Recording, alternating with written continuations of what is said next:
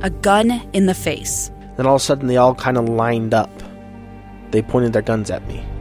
And this is the point where I thought, I'm going to die today. Started 2 years of horror for an American in Venezuela. They said, you need to give us your phone and get ready because you're coming with us.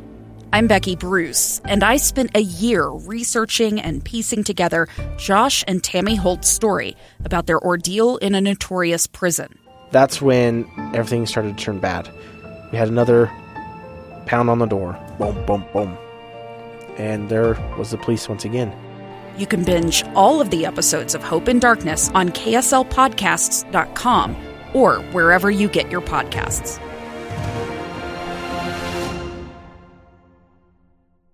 Welcome back to Live Mike. I'm Lee Lonsberry. I want to set the stage for this next conversation. We're about to speak to Jen Oxborough, who is the Executive Director of the Utah Domestic Violence Coalition. This conversation actually started a few weeks ago.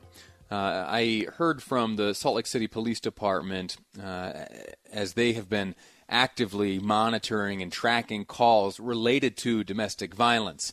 And this, again, was some time ago. They had been tracking these numbers since the beginning of the governor's directive to stay home. And since we have started in earnest engaging in this social distancing, they saw that there had been an increase in domestic violence-related 911 calls of 33%. And that broke my heart. That day we spoke to the police department. They talked about, some of the frustrations that people feel all cooped up and some of the terrible and unfortunate ways they have reacted to those frustrations.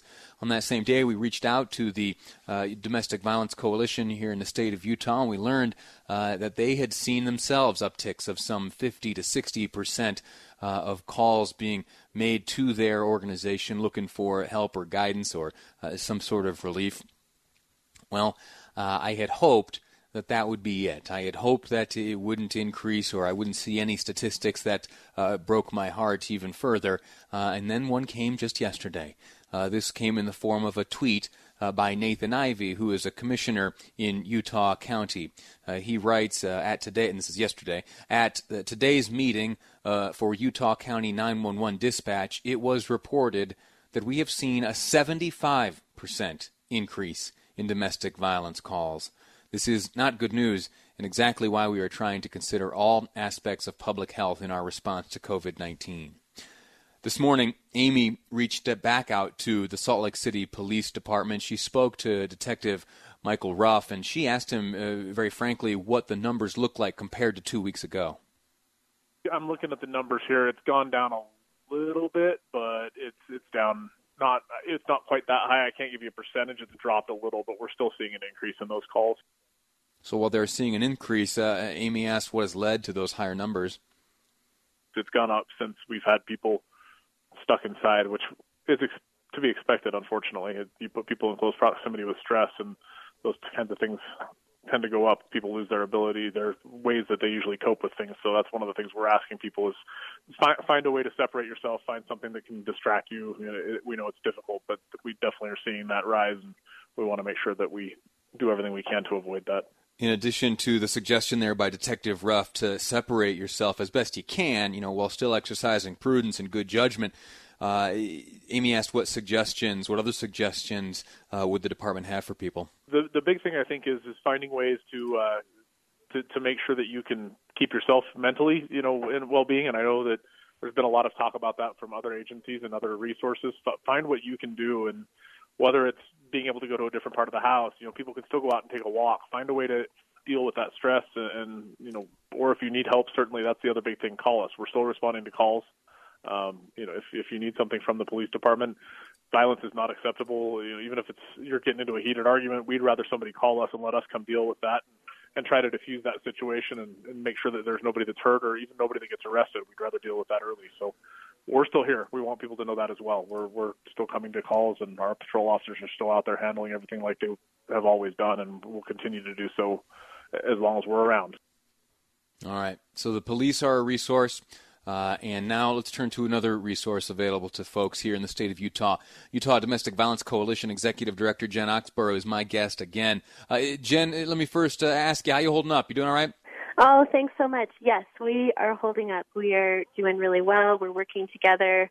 We're finding solutions. This team of programs across the state that serve survivors provides over 100,000 nights of emergency shelter every year. So we're used to working within crisis, and we're just going to keep finding ways to get this work done. It's so important.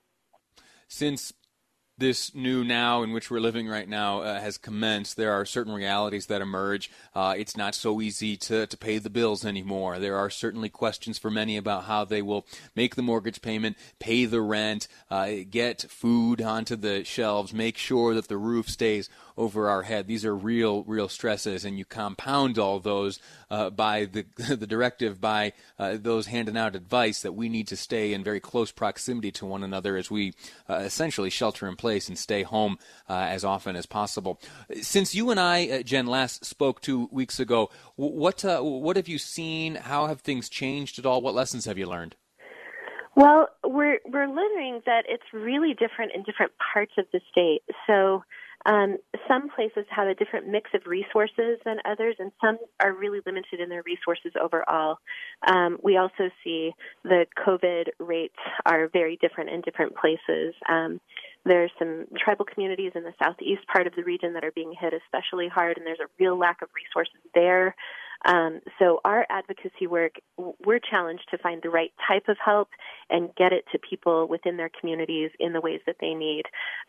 Our services are available still 24/7. You can reach out to a professional victim advocate and talk totally confidentially. So if you're scared to call the police or you don't know what to do, you can reach out to us on our crisis line 24/7, totally confidentially, 1-800-897-LINK. That's 1-800-897-5465. If it's a matter of personal safety, please always call 911.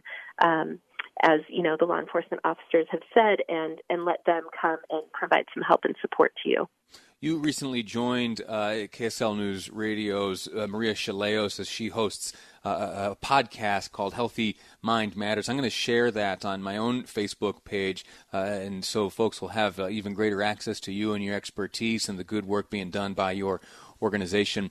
Let me ask you, have any trends emerged or developed in the last 2 weeks since you and I last spoke? Is there anything that may be a common challenge for folks as they find themselves in this new circumstance that they ought to combat or at least keep an eye out for? You know, the thing that really stands out to me is the new way of isolating. So someone who is abusive, someone who is aggressive, will often use isolation to manage the person that they're trying to control.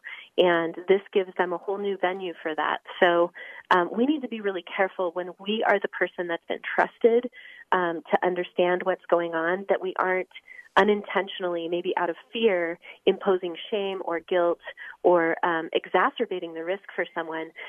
Sometimes when an abuser, someone who's choosing to use abuse and aggression, is held accountable, they can become more aggressive. And so it's really important to talk to the survivor, talk to the victim, and be able to respect that they're the ones that are surviving this and they know their situation better than anyone. So please connect with a victim advocate. Talking with a professional victim advocate reduces risk of reassault by 65% because we immediately start safety planning to that specific situation. Good deal. Time has run out. What's the link line? It's 1-800-897-LINK, LINK. You can also find resources on our website if that's a safer way. If it doesn't feel safe to call, but you want to do some exploring and see what resources are available, it's the Utah Domestic Violence Coalition, which is udvc.org. Outstanding. Jen, thank you so much. Executive Director of the Utah Domestic Violence Coalition. Unfortunate and tragic reality of this coronavirus is that as we exercise this social distancing and end up cooped up at home for more time than we are accustomed, sometimes tempers flare. And violence is never the answer. You heard Detective Ruff from Salt Lake City Police Department say that. You heard Jen Oxborough say that. And it is absolutely right. If you feel yourself getting steamed, separate yourself from the situation. If you find yourself on the receiving end of violence, you call 911 or if it's not yet to that level and you need some help, the Link line, as you heard, 1-800-897-LINK, 5465. We're going to take a quick break. It's expected that when we come back, we will be joining the press conference hosted by state epidemiologist Dr. Angela Dunn. Today, we're going to hear from a few more characters. John Gleason, Public Information Officer with UDOT, as well as Joe Doherty with the Utah Division of Emergency Management, addressing reporters next on Live Mike. I'm Lee Lonsberry, and this is KSL News Radio.